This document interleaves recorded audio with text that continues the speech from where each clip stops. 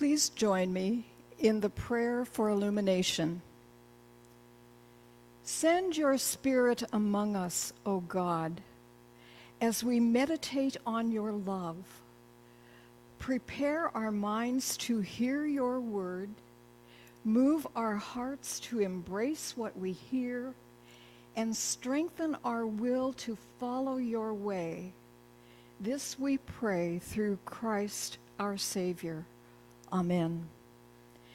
And I'm reading this morning from Psalm 27, verses 7 through 14. And if you want to follow along in your Pew Bible, it is on page 503. Hear, O Lord, when I cry aloud. Be gracious to me and answer me. Come, my heart says, seek his face. Your face, Lord, do I seek. Do not hide your face from me. Do not turn your servant away in anger. You who have been my help, do not cast me off. Do not forsake me, O God of my salvation. If my father and mother forsake me, the Lord will take me up. Teach me your way, O Lord, and lead me on a level path because of my enemies. Do not give me up to the will of my adversaries, for false witnesses have risen against me, and they are breathing out violence. I believe that I shall see the goodness of the Lord in the land of the living. Wait for the Lord. Be strong and let your heart take courage. Wait for the Lord. This is the word of the Lord.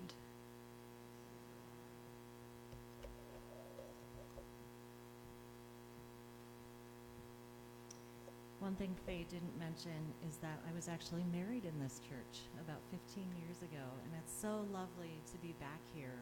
I was just over in Plain, Washington this past week at a place called the Grunwald Guild, which is an art and faith retreat center. It's such a wonderful place. If you are inclined toward the arts, I would highly recommend it. But I'm just noticing all the beautiful things that are in your sanctuary and how beautiful this church is. So it's lovely to be back here. I would like to dive into our scripture this morning. We are in the book of John, and the disciple that I chose to focus on in this series of Distorted Disciples is Thomas. So we are going to be reading a bit about Thomas from John chapter 20, beginning with verse 19. On the evening of that first day of the week, when the disciples were together with the doors locked for fear of the Jews, Jesus came and stood among them and said, "Peace be with you." After he said this, he showed them his hands and his side. The disciples were overjoyed when they saw the Lord. Again, Jesus said, "Peace be with you. As the Father has sent me, I am sending you." And with that, he breathed on them and said, "Receive the Holy Spirit. If you forgive anyone his sins, they are forgiven. If you do not forgive them, they are not forgiven." Now Thomas, called Didymus, one of the 12, was not with the disciples when Jesus came. So the other disciples told him, "We have seen the Lord." But he said to them, "Unless I see the nail marks in his hands, and put my finger where the nails were, and put my hand into his side, I will not believe it." A week later, his disciples were in the house again, and Thomas was with them. Though the doors were locked, Jesus came and stood among them and said, "Peace be with you." Then he said to Thomas, "Put your finger here, see my hands. Reach out your hand and put it into my side. Stop doubting and believe." Thomas said to him, "My Lord and my God." Then Jesus told him, "Because you have seen me, you have believed. Blessed are those who have not seen and yet have believed."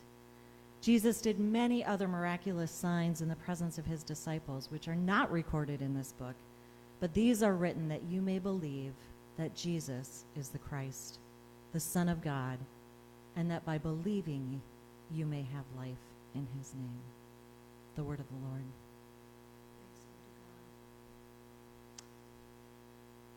Let me just say a word of prayer before I start. God, we thank you for this morning. We thank you for your word as it is revealed to us through the scriptures. We thank you for these examples of faith, even faith in the midst of doubt. Pray that your words will be in my mouth and that you will open our hearts to what you would have us receive. In Jesus' name, amen. So if I were to give you a list of key words for this sermon, this is what they would be. I want you to listen to them and think about how these have been a part of your own faith journey. Faith, belief, doubt, certainty, hope, and mystery. Let me read those one more time. Think of each of those. Faith, belief, doubt, certainty, hope, and mystery. So to drop a little deeper into the text before we start, this is probably a text that is very familiar to you. This is a classic Easter text, one that we've all probably read dozens of times. The backstory is that Mary Magdalene has just gone to the tomb and found the stone rolled away. She encounters who she initially thinks is the gardener, but turns out to be Jesus, who calls her by name and tells her not to touch him because he hasn't yet been to the Father. She runs back to tell the others and finds Peter and John, and they find the linen cloths and no body. Later that evening, they're gathered together behind locked doors. Did you get that part? They were behind locked doors. In fear of the Jewish leaders, Jesus had just been crucified. There was a bunch of chaos. No one really knew what was going on. They didn't know the whole story. Jesus appears among them. Boom. Just right through the door. He greets them. Everyone is overjoyed and astonished. They think he's dead. But Jesus has come and appeared amongst them.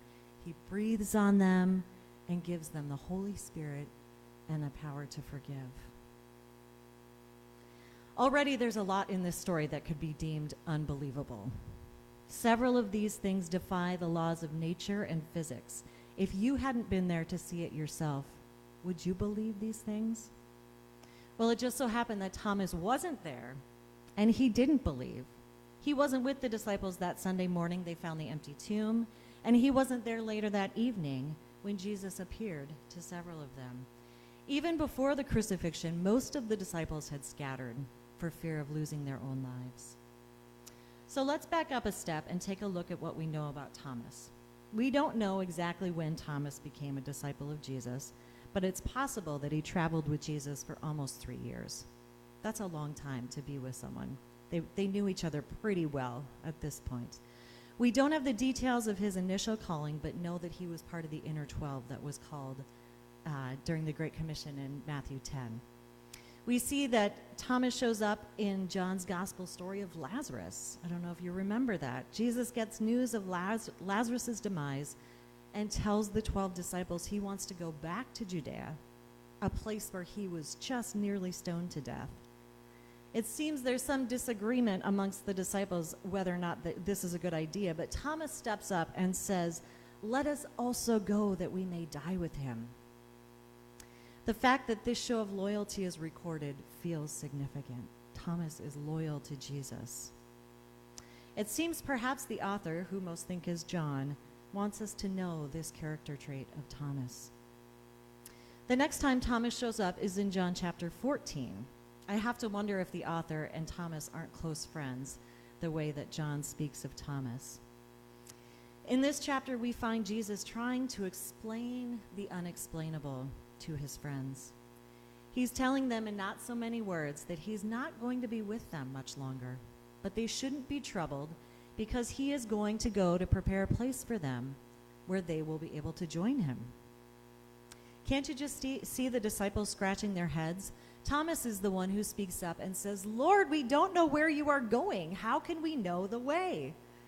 Thomas wants a map. He wants directions. He's that kind of guy. Jesus responds here with something a little less concrete than Thomas might have been hoping for. I am the way, the truth, and the life. No one comes to the Father except through me. I'm sure that really cleared things up for Thomas. Overall, Thomas seems to be a pretty practical, logical guy. He likes facts. He likes things he can grasp. Can anybody relate to that? But there is something about Jesus that keeps Thomas coming back for more. He has devoted his life to this teacher who speaks in parables and seems to have a very mysterious connection to the divine. And when it comes to the resurrection, Thomas wants proof. And proof is what he gets. A week after Jesus' first appearance, the disciples are in the house again together. This time, Thomas was with them. And Jesus appears among them in spite of closed doors. Did you get that part? The door was locked. Jesus didn't even knock. He just shows up. He greets the group, and then, knowing that Thomas was doubtful, says to his friend, "Put your finger here. See my hands. Reach out your hand and put it into my side." Now remember, this is only a week after Jesus had been crucified. These aren't scars. These are wounds. These are open wounds that Jesus is inviting Thomas to put his hands into. What an intimate act. When I have a wound, I don't want anyone touching it. I can barely touch it myself.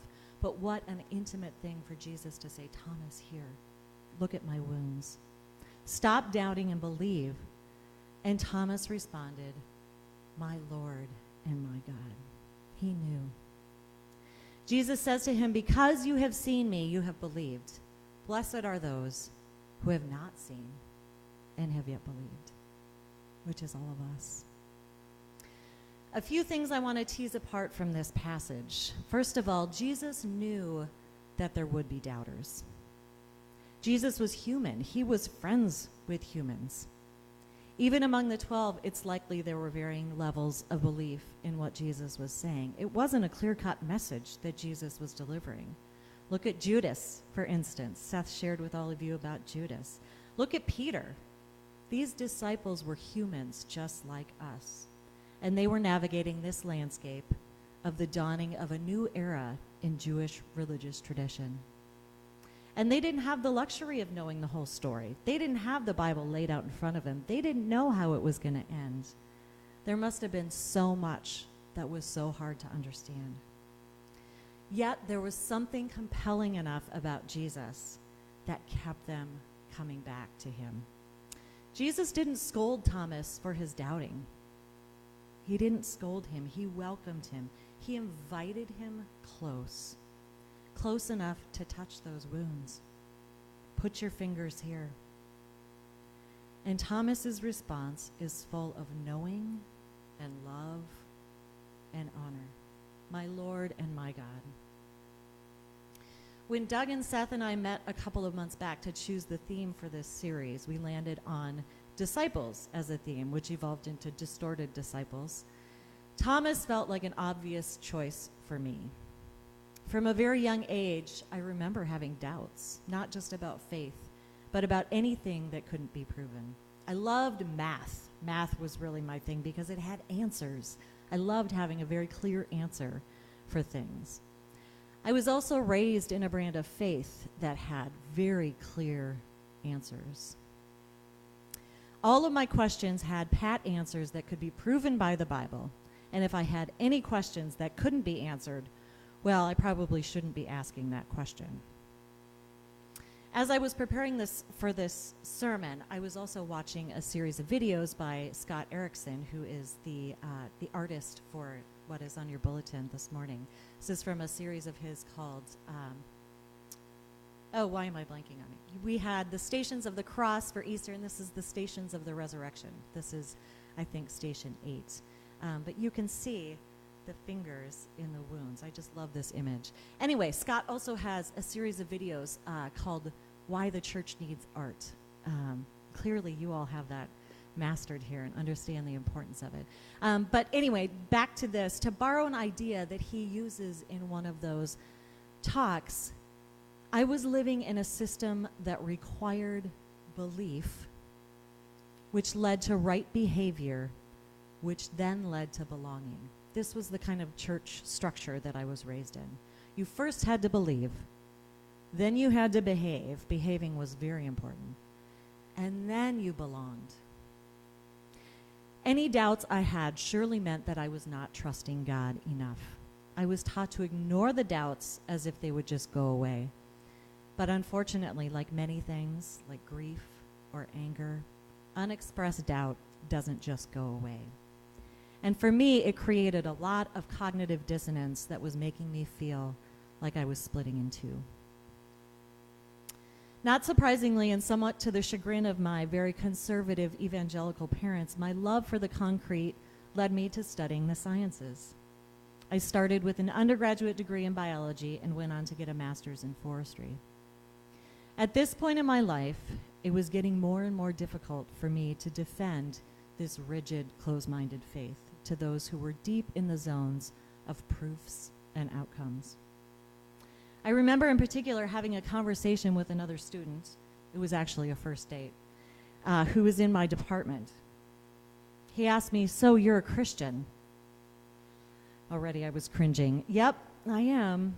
I really didn't like where the conversation was going. "So tell me what that means in a nutshell, being a Christian. Like, what do you actually believe?"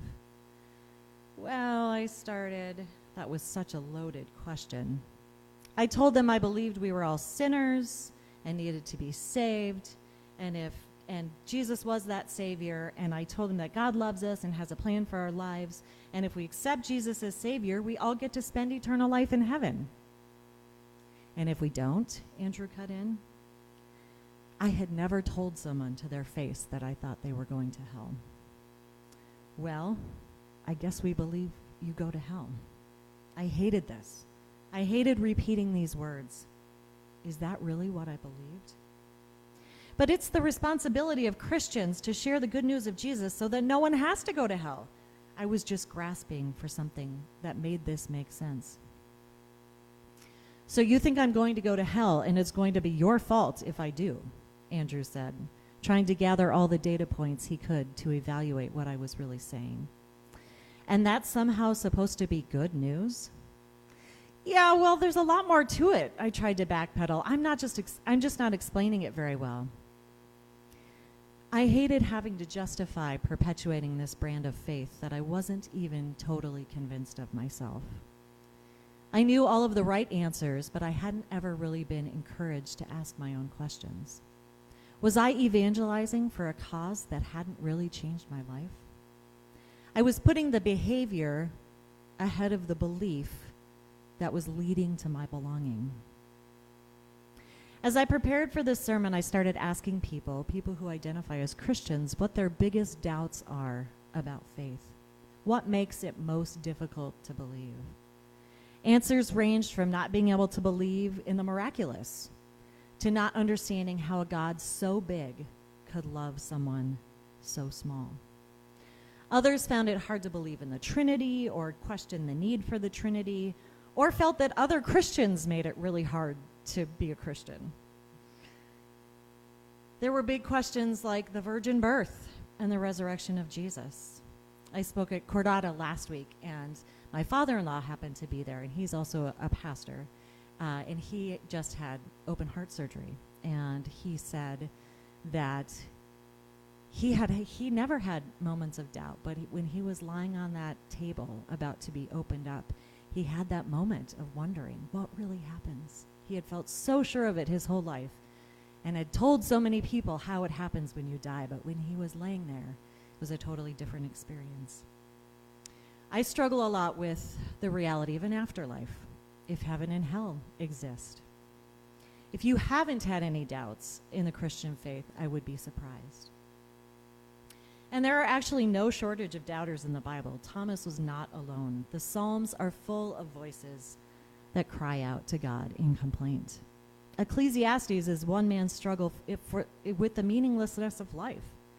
The story of Job and his struggle through so much turmoil. Even Jesus on the cross cries out, my God, why have you forsaken me?" Which is actually a quote from the Psalms. Jesus himself joins in this chorus of human uncertainty. But perhaps you, like me, like all the doubters who have gone on before us, recognize that there is something that brings us back. There is faith, even if the size of a mustard seed. In Matthew 17:20, Jesus says, if you have faith as small as a mustard seed, you can say to this mountain, "Move from here," and it will move. Nothing will be impossible for you.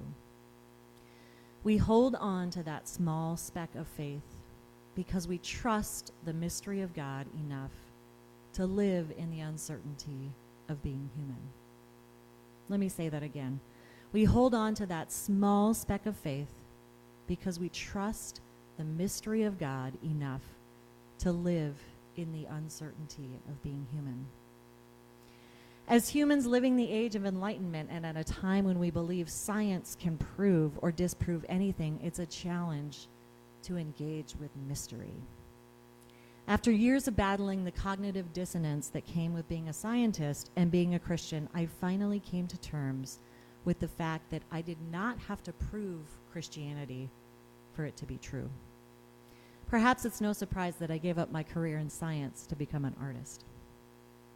In his book, The Sin of Certainty, Pete Enns says this: "Certainty is a sin because this pattern of thinking sells God short by keeping the Creator captive to what we are able to understand."